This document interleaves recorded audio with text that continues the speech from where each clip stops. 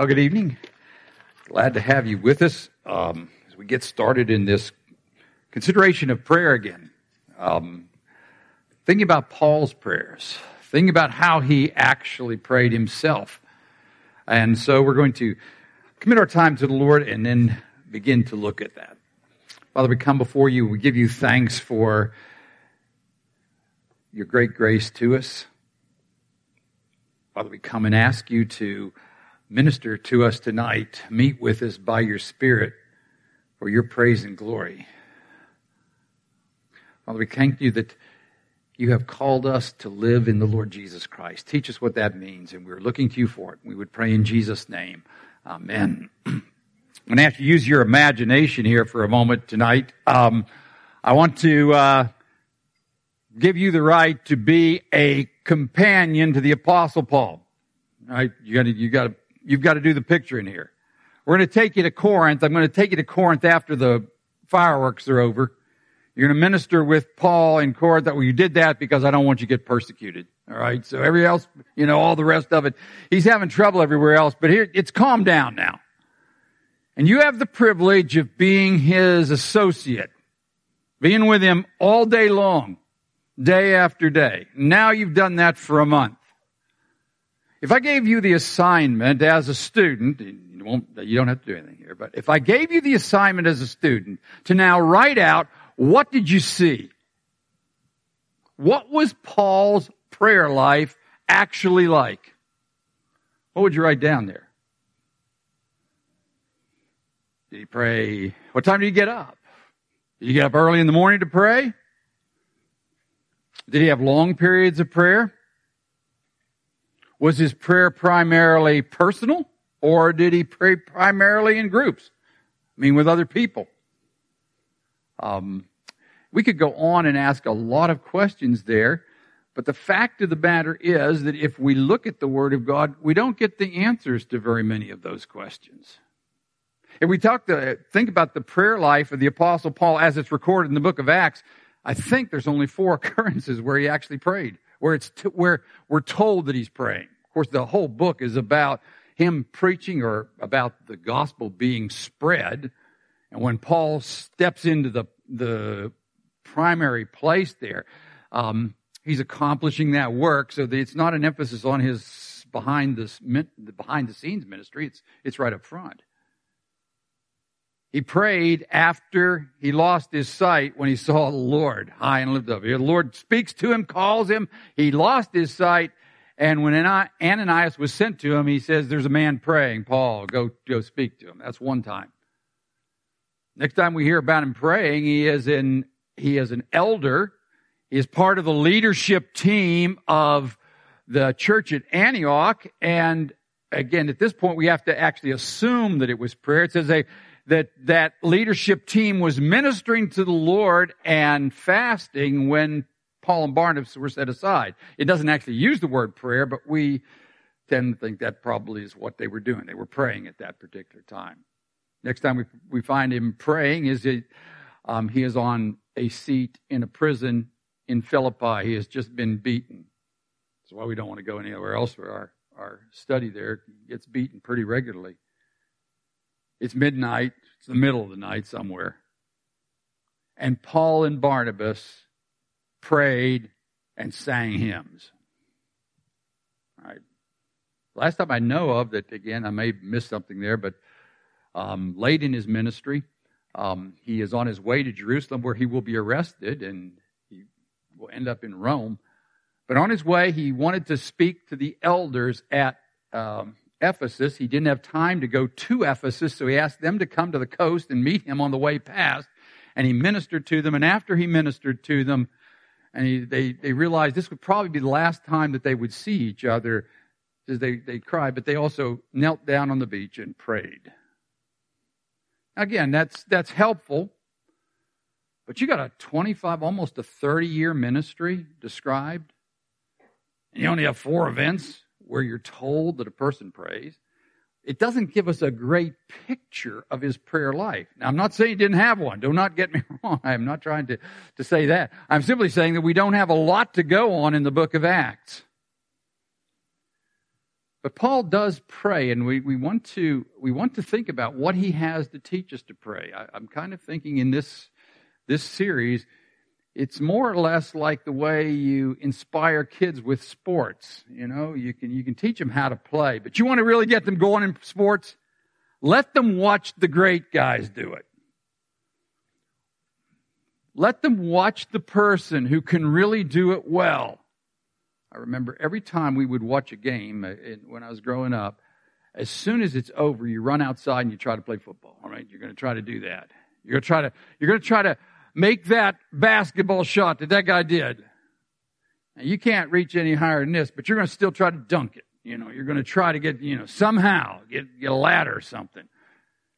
Because in seeing how they did it, you try to imitate it. And that's really what I want to try to do in this particular series, is to get and think about what Paul did, how he prays, so that we can be inspired to go along with him. Now, what will we find out as we think? The first thing we need to note is Paul had a very strong emphasis on prayer.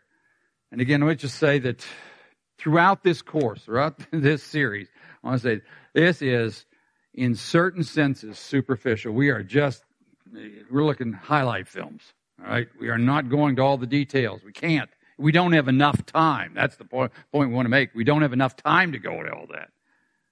But first of all, I'm selecting out a few verses to help you get something of a feel for Paul's emphasis on prayer. The name of the course is Devoted to Prayer, okay? Devoted to Prayer. That comes from, that is the exact way it is stated in the New American Standard in Paul's epistle to the Romans. In chapter 12, he is describing in shotgun fashion what a Christian life ought to look like. And he starts out with love the brethren, be without hypocrisy. And then he goes down through a series of things. And one of the things he says characterizes a man who really knows God is that he's devoted to prayer. Do that. Be devoted to prayer. He uses that same word in the first verse that is mentioned there. It's in Colossians chapter 4, verse 2. It says, devote yourselves to prayer, keeping alert in it with an attitude of thanksgiving. Let me just note what's going on in the book of Colossians. The people would come into Colossae and they had said, Jesus is a good start for your Christian life, but you need to go to other things later on to really get to the heights, to get to all that God has for you. Paul says, no, you started in Christ, you're going to finish in Christ. And then he has to stop and describe to us what are the heights. What does it mean if a person has reached what they can reach on this earth in Jesus Christ? If they have come to a full experience of the life, what is it like? And one of the things that he says here is that those people, as he's describing a mature Christian living out the full life, he says, devote yourself to prayer. I'm just making very quick comments on that. The first thing that we note about what Paul thinks about prayer is the word devote. That could be translated, in fact, this is New American Standard. It's translated a lot of different ways. It could be persevere in prayer. That could be one of them. Continue steadfastly in prayer. And all you need to note about it is this, that the word implies that you are committing yourself to do something which you realize you're going to have to overcome things to do it. All right? It's like those New Year's resolutions where you know that you need to do this, but you know that you won't unless you make up your mind to it and set yourself to it. That's the kind of the thought in the word. There's going to be something that stops you. He's indicating here that nobody drifts into a life of prayer. You don't drift that direction. You drift away from it. And so you're going to have to commit yourself to it, devote yourself to prayer. That's what he's talking about there. And then he says this, keeping alert in it. That's another interesting thought. Keep alert in your prayer. What does that mean?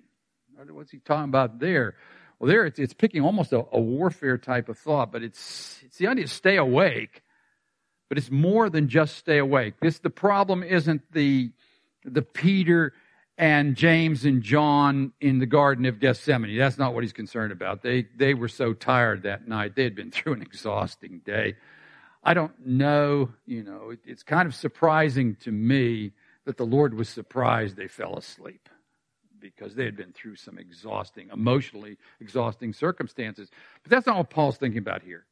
He's not talking about just staying awake, although that can be its own challenge in a time of prayer. What he's talking about here is that as you're praying, you are alert to what's going on. We're going to see that in the next verse. You're alert to what's going on. You're praying because there's things happening that you have to pay attention to, and they have to be addressed, and you're determined to do that.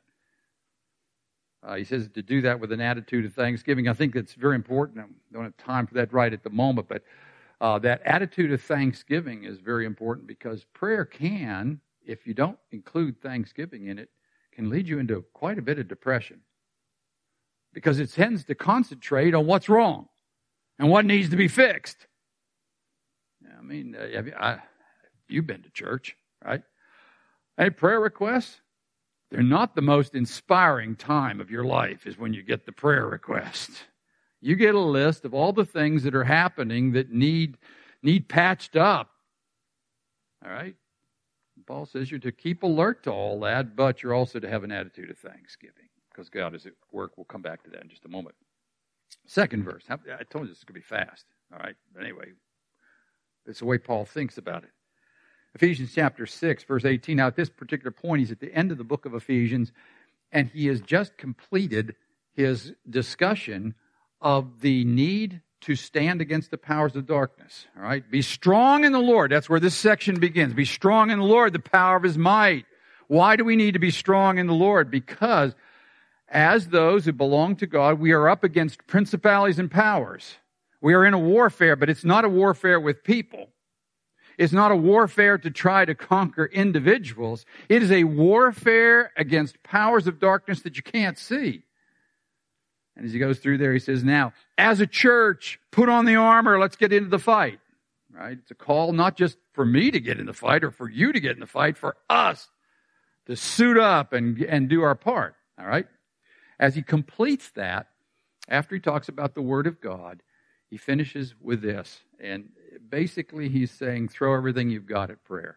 Listen to this. Is again kind of an awkward statement, because it's the New American Standard, and I like the New American Standard, but it's sometimes a little awkward because it sticks so close to what the Greek says. All right, so this is the wording, the way it comes out in the Greek. The ESV is much easier to understand. It just changes the words around a little bit. But listen to what he has to say here. With all prayer and petition, right? That's with every kind. That's in every kind of prayer and petition. Anything you can throw at it. All right? Pray at all times in the Spirit. And with this in view, be on the alert. That's, again, back to that alertness. With all perseverance and petition for all the saints. I want you to note the four all parts there. All prayer, all times, all perseverance, and all the saints. That's because we're in a fight. This is, I think, because the books of Colossians and Ephesians are so closely connected. They're actually on about the same outline. I think that's what he had in mind when he was writing in Colossians, although it's a little hard to say that. We have to be alert. Why do we have to be alert? Why do I have to be alert as I'm praying? Because you're under fire. You are being attacked. We're in a fight together.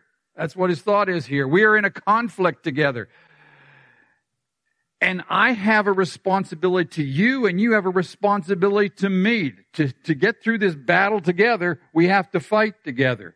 And so he says, pray, use every kind of prayer you can, and keep it up at all times, and persevere in it, and keep watching for all the saints. Watch out for what's going on.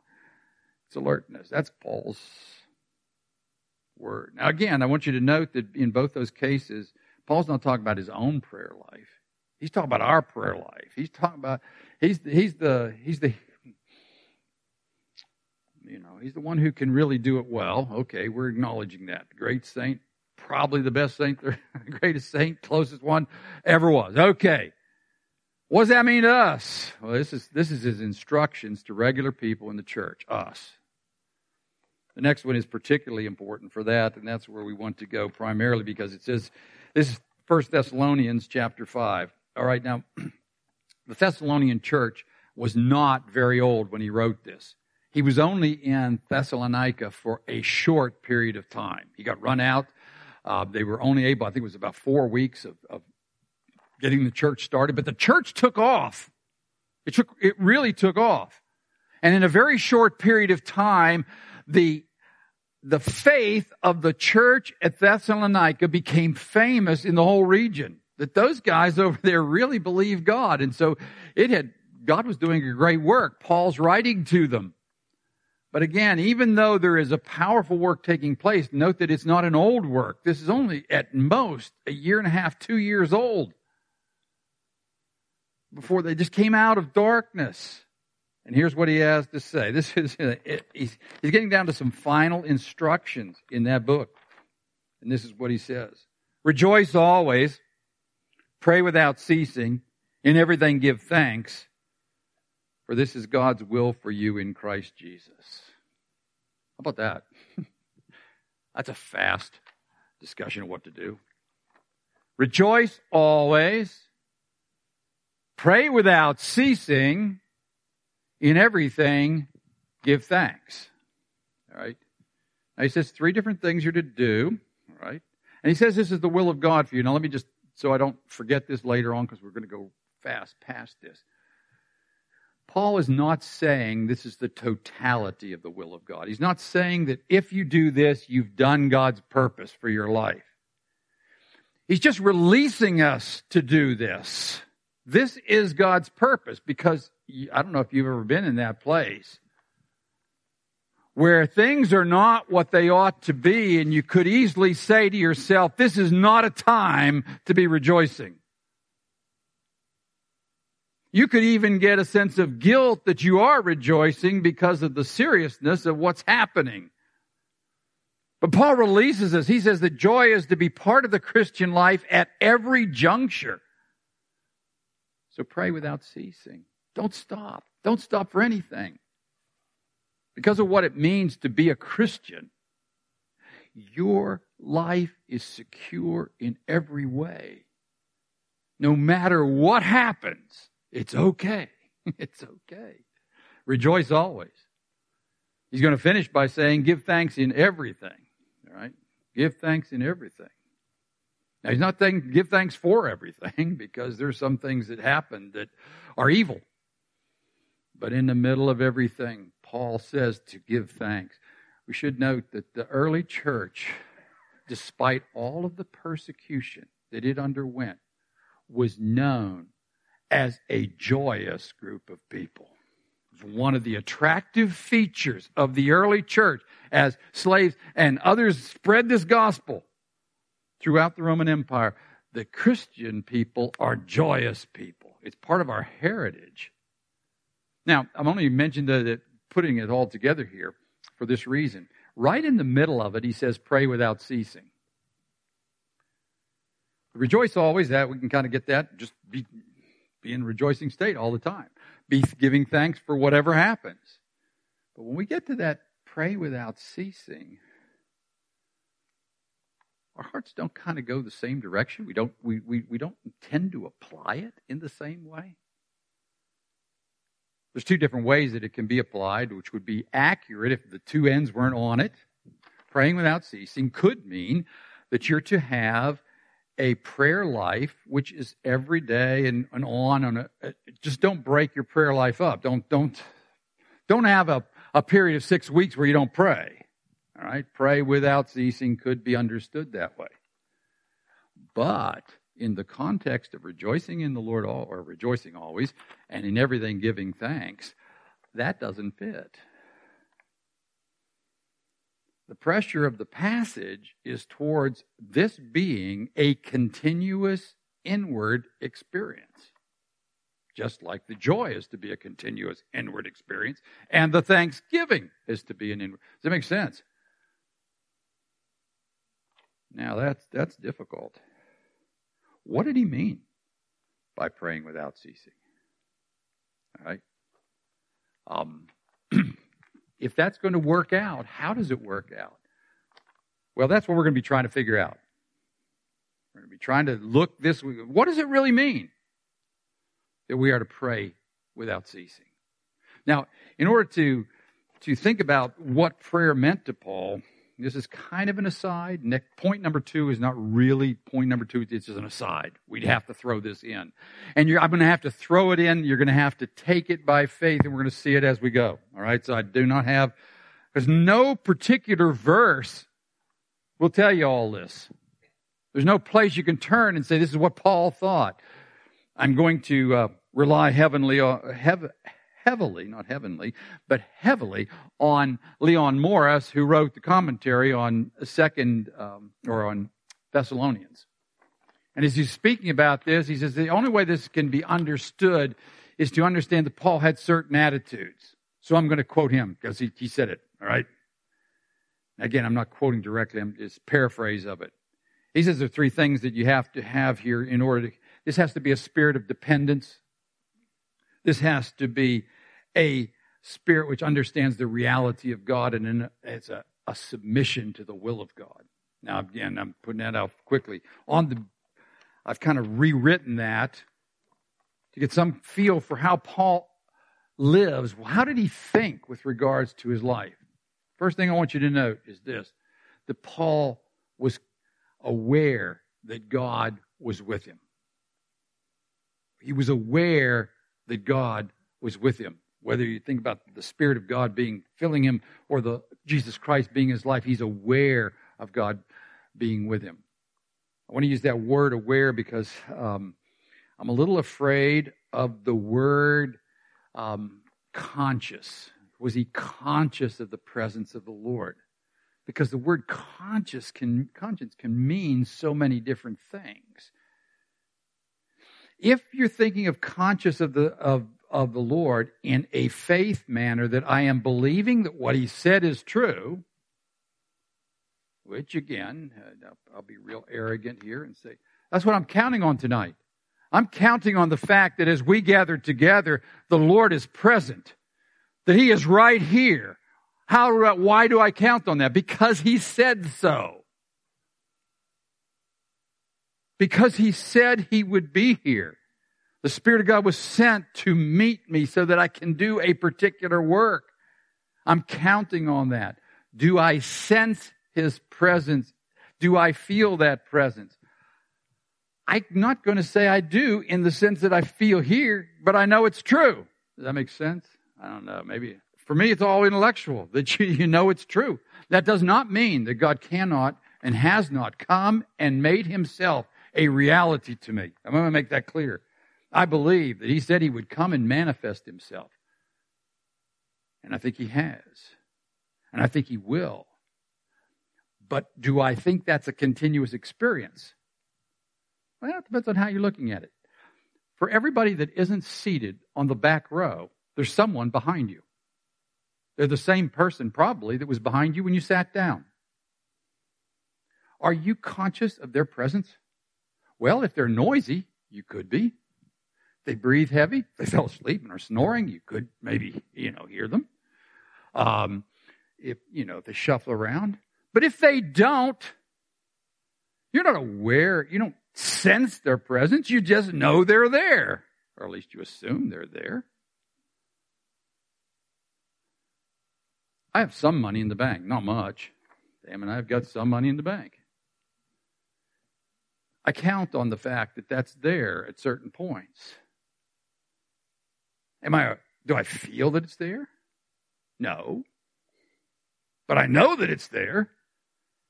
And I act on it. Now, if you count on the presence of God on a regular basis, you will be aware of his presence because he will be meeting you in such a way that you'll be aware of it. But the sense of the awareness of the Lord is not the key thing. Paul counted on the Lord being there. And I think if you read through the book of Acts and read through what Paul has to say, there were ups and downs in that. There were times when God was much closer to him, much more revealing himself than at other times. It just goes up and down. But it doesn't change the reality. And in Paul's prayer life, that reality is very important. Does that make sense? Anyway, that's the first point. The second thing that Paul recognizes is that history isn't random. It has a purpose. that before this whole world started, God had a plan, and that plan is coming to pass tonight. Students left 3 weeks ago. They're back. Okay? We're 3 weeks closer to the culmination of that great program. We're always moving. We're always closer. Now is our salvation closer than the day when we first believed. It's always getting closer because it started and it has an end. Paul recognized that. In just a few days, we're going to be starting into the book of Ephesians in our first period class.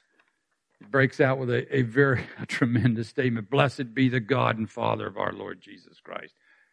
Blessed us with every spiritual blessing because He had a plan. He says He's made known to us the administration, the plan that He has, and He's carrying it out. And Paul knew that.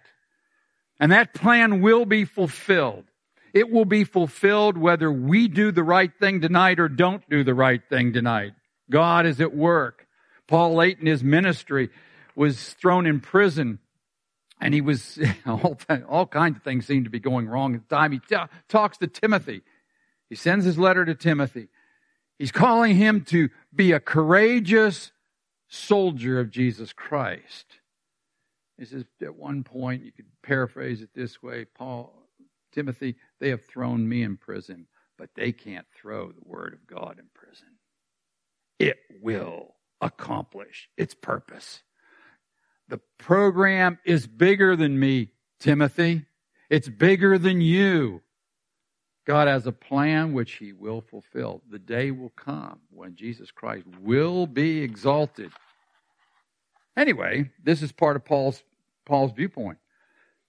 There is a plan taking place. But there's a second part to that.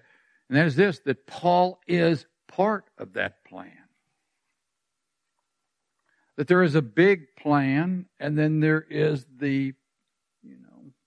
there's the part that Paul's playing. There's the big movement. Won't go into the movement. Uses this phrase, think globally, act locally. Right? Think globally, act locally. I'm not promoting the system. I'm just saying that pretty much is the way Paul knows that there's a great program. The church is being built on this earth today. Men and women are coming to Jesus Christ. People who know Jesus Christ are growing in Him. Everything is being prepared for a great day. But we don't want to sit back and just say a great thing is happening. That great thing is happening in this auditorium tonight. If I didn't believe that, what would be the point of getting up here? To give a show? To do a performance? The reason we do this is because I believe that as the Word of God is spoken and the truth of God is revealed, that the living God does works in individuals which will last for all eternity. Now, again, read 2 Timothy, you find out that sometimes it looks like nothing's happened, but it is happening. Now, Paul understood that. Paul understood that he was vitally involved. Now, of course, he's the apostle. But you are vitally involved in that. I am vitally involved in that. The will of God is not only coming to pass. I try to get this across to students. The will of God is not only coming to pass tonight because I get up here and speak the Word of God. You have a chance tonight to bring to pass the purposes of God in your seat as you pray. When this meeting is over, you will do something with your time. You could talk to somebody who is in great need, and the will of God could come to pass. You see, the kingdom of God is coming, but it's not coming kind of out into some ethereal place. It's coming through men and women who do the purpose of God. It's kind of like a reaction. When we were working with them in chemistry, you can think about all this things happening in the reaction, but for a reaction to take place, ultimately, this has to happen. This guy and this guy have to collide. It's one molecule and another molecule colliding. It has to happen. Now you can have massive reactions and all kinds of things take place, but it ultimately can be boiled down to one and one and one and one. Every person in this room that knows Jesus Christ came to know him through another person. You came to know him through another person. You didn't come to know him through 100 people. You came to know him because of an interaction with a person. We are part of the coming of the kingdom of God on this earth. All of us. All of us. Right? And Paul understood that. He understands that God's working in you. And he's working through you. That working in you is something we have to be very confident on that one also. In Paul's epistle to the Romans, he tells us that we were under the reign of death and we have now been placed under the reign of grace. That's a tremendous picture. Because the reign of death is so absolute. Is there anybody here that's not dying? No. When sin came into the human race, it touched the entirety of the human race, and every individual is relentlessly moving towards death. There's nothing you can do to avoid the ultimate end. You can preserve it for a little bit. You can back it off maybe by exercise or the right food or all the rest of it. But ultimately, death is at work in you and it's at work in me, and we will pass from this earth unless the Lord comes and gets us before that happens. It will happen. He says that's the way it used to be. Now you've been delivered from that as being the ruling thing. Now here's where God has put you under the reign of grace. Which means what? That just as certainly as death is working in me, and I can't avoid that, the grace of God is also working in me, and it will come to its full potential. Because faithful is he who called you, who also will do it. This is Paul's viewpoint. It's working in him. But here comes the mystery in the whole thing. Even though he has a very strong sense of the certainty of God's purpose being fulfilled, he also believes this. It will be fulfilled in the purpose of God as he prays. That his prayers have an impact on the ultimate outcome. That part does not make sense. I'm going to say that so that when you come, you can say, that doesn't make sense. I know that. But Paul is convinced that it does make it. He's just going to act that way. If I don't believe the first part, I'll take the responsibility for this all myself, and you'll be crushed. You'll be crushed. There is that much sin on this earth. There is that much pain on this earth. There is that much human beings. I mean, again, get to Paul's last letter. This guy's messed up, and this guy's messed up, and nobody showed up. It looks like everything's falling apart, right? But it's not falling apart. It's not falling apart. But if Paul at that point grabbed this thing and said, it all rests on who I am and what I've done, then he's going to be very discouraged, man. But he's not, because God's purpose is going to be fulfilled. But on the other hand, he's not going to fall into this trap and say, therefore I can just get a hammock, put my feet up, and see how God works it all out. Paul still had to preach the gospel. That was part of his ministry. He has to preach because it's not going to come to pass unless he preaches. But the other side of it is this, that unless he prays, the fullness of it won't come to pass. That his prayers would affect the ultimate outcome. Otherwise, why would you do them? Why would you make these prayers? Why would I have to be watchful on your behalf if it didn't matter? Just so I could do an exercise? It doesn't make any sense. So the two facts, again, they don't seem to match together, but they're the way the New Testament presents it, and that's where we're going to have to go. Now, Paul says, pray without ceasing. And so a problem comes up, then what does he mean by that? This is always an interesting feature. Very early in my time of teaching, it was impressed on me greatly that people who listen to what I say will interpret that the way I interpret it. They will interpret it the way I live it out. If I'm going to talk to somebody about taking up a cross, I can talk all day about taking up a cross, but they finally will determine what it means to take up a cross by saying, what do you do? How do you live? That's where the danger of talking and not doing is really great. It's a pressure that teachers have to live under because, well, don't be many teachers. There's greater judgment. I mean, you got to perform. I mean, because that's how you're going to understand it. You're going to understand it. All right? I knew that Mr. Carroll really counted on the presence of the Lord. You know one of the reasons I knew that? Because I was very close here, and I met him and I'm working along with him. You know how you go to Mr. Carroll, you say, hey, Mr. Carroll, what do you think we ought to do about this situation? We got this student over here. What are we going to do about it? Let's pray about it.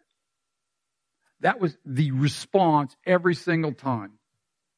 He just almost never talked to you about the circumstance unless you were talking to him. But when he got the floor, well, let's stop and pray. You see, through that exercise, I learned that what he thinks is that you ought to take everything to the Lord in prayer, right? Because that's the way he said this, but this is how he worked it out. He's not going to talk about it first. He's going to pray about it first. And then we talk and we come to conclusions. What we're going to do here is let Paul teach us by how he actually prayed. We don't have a record in the book of Acts, but we have his epistles. And as we look at what he does in those epistles, we will find out how he viewed prayer. We're going to find that out. We're on the back page, if I can unroll my scroll here. Okay, yeah, there it is. There's the information. What are you going to find? What are you going to find as we look at Paul's epistles? Well, here's the first thing you're going to find. He teaches on prayer. We've started on that tonight. We thought, and primarily this one, he says you ought to pray without ceasing. So we can look at his testimony concerning prayer, his teaching on prayer, his testimony of his own prayer life. He does tell us about his prayer life. Then we have in the second one, this is important, we have records of his prayer requests. He tells us exactly how he prayed at certain points. He doesn't tell us how he prayed about everything, but he does tell us how he prayed for the church in Philippi. He tells us how he prayed for the church in Colossae and the church at Ephesus. So we have the records of his prayers. And here's a big one. If you want to know whether Paul took it seriously to in everything give thanks, I would just challenge you to get a highlighter and an old Bible and highlight every time Paul gives thanks in his epistles. It is staggering. It's staggering. When I heard that things were going well there, I give thanks to God. I gave thanks to God. I gave thanks to God. You do learn from Paul that if you're not giving thanks, you're not doing anything right, because he attaches it to everything. Prayer life, every other part of life. All right? But he does it. Now, those thanksgivings are expressions of prayer, right? Because he's speaking to God about what he is thankful for. So every time you're reading that, you're reading about his prayer life. Then there's his benediction. Now, a benediction, I can explain this. At times, Paul doesn't exactly pray directly. He just asks that something might be so. Grace to you. All right? Grace to you. But you have to understand that as a prayer, because I can't sit here and say grace to you and have anything happen. I can't dispense grace. It makes sense? Only God can dispense grace. So when he says grace to you and peace from God our Father, he's actually counting on the one who is present to respond to what he is saying and bring you into that experience. How about that? There's a whole series of these that are more elaborate. And just think about this in a troubled world, what it would mean.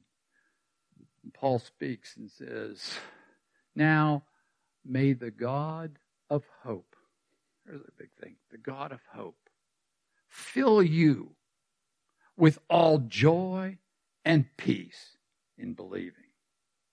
What a prayer. Is there anybody here that doesn't need that prayer to be answered on their behalf? The God of hope fill you with all joy and peace in believing. What an experience. Right? But that's a prayer. It's a prayer. It's a benediction. He is pronouncing blessing. But if that blessing that he pronounces is to become a reality, he's involved. God has to do it. I can't bestow joy. I can't bestow peace. And we have numerous places where he starts it off with, may the Lord. But it's still prayer. It's still prayer. And then finally, there are those times when Paul just can't contain himself. And his teaching bursts out into praise. We've already mentioned one of those. He's going to teach the Ephesian church of just how much Jesus Christ has done for them in that great work of redemption, what it means that he has completely delivered them and brought them over here. But instead of just outlining and setting it down, he can't help himself. Blessed be the God and Father of our Lord Jesus Christ, who has done this. An outburst of praise. He gets to the end of his section on God's work with the nation of Israel in the book of Romans, and he bursts out in praise. Oh, the depths of the riches, both the wisdom and knowledge of God. How unsearchable are his ways. Now, the reason I'm bringing all that up is that these epistles weren't written in order for him to have a hymn book or to sing praise. They were written to instruct people. They were written so that people who were struggling in their Christian walk might be stabilized by the truth of the Word of God. But as he writes them, he intersperses all through it statements of thanksgiving, benedictions, prayers, calls. Why does he do that? Because even when he's writing, Paul's a man who is praying without ceasing. Again, as I think it's Bishop Lightfoot that said this, that he said that Paul had an inward attitude, so in touch with God that it had to spill out everywhere he went. That the acts of prayer were just the spilling out of an inward attitude. Now, all that is theoretical. It's all theoretical. I want to say theoretical. My great concern for you is that, and it's my own concern with regards to prayer. So many of us have a view of this would be a great prayer life, and we're aiming at it. And we don't even know if it's a biblical view. We just know that it's what everybody seems to think is a good idea. And very often that's an idea that's way up here, and I can't achieve it.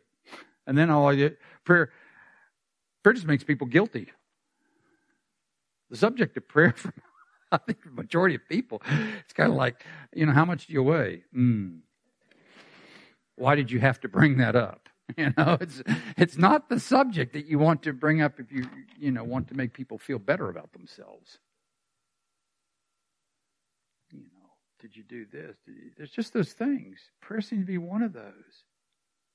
And my great concern for you and for myself is that we get a realistic view of what prayer was. Now, prayer is a very, very powerful thing, but we have to be realistic about it. It has to work out in real life for real people.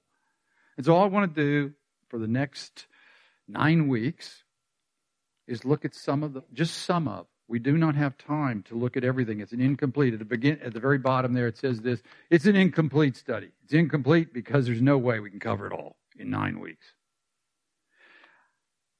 I decided that I was looking at how am I going to organize this, and rather than try to organize it topically, I decided to go at it chronologically. The earliest prayers that he gives to the later prayers that he gives. It says roughly because, quite honestly, we don't have the exact order. You want to write a PhD thesis, you can write it on whether or not Philippians comes before or after Colossians and Ephesians. We don't know. I don't know. So they're about the same time. We'll take it in a particular. So it's only rough, but it does start with the earliest things he had to say, how he prayed for these people at the very earliest part, and then how his prayers change in a sense as he goes on into the later epistles, and what kind of things does he have to say later on. We're not trying to take them, again, they're selective because I'm making the selections. I'm passing by about 3 things for every one I pick out. And I'm making that selection just because of what I think might be most helpful. So I'm admitting that.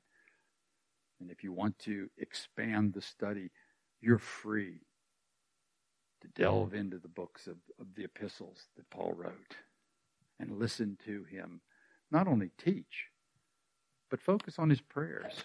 Focus on the way in which he interacts with his Father as he deals with the people to whom he's speaking. Pray without ceasing. What does it mean? What does it mean? What kind of an inward attitude can bring us to that? That's what we want to look at. That's what we need to think about.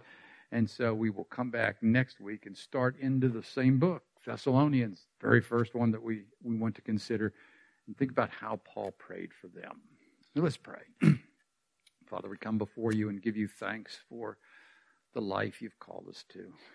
We thank you for your presence here tonight. We thank you for every person who belongs to you in this room. We thank you have a plan for us. You have a place for us to minister. Teach us to pray, Lord. We come and ask you to do that. To pray in a way which affects those who you've brought us in contact with for the glory of God. We look to you for it and pray in Jesus' name. Amen.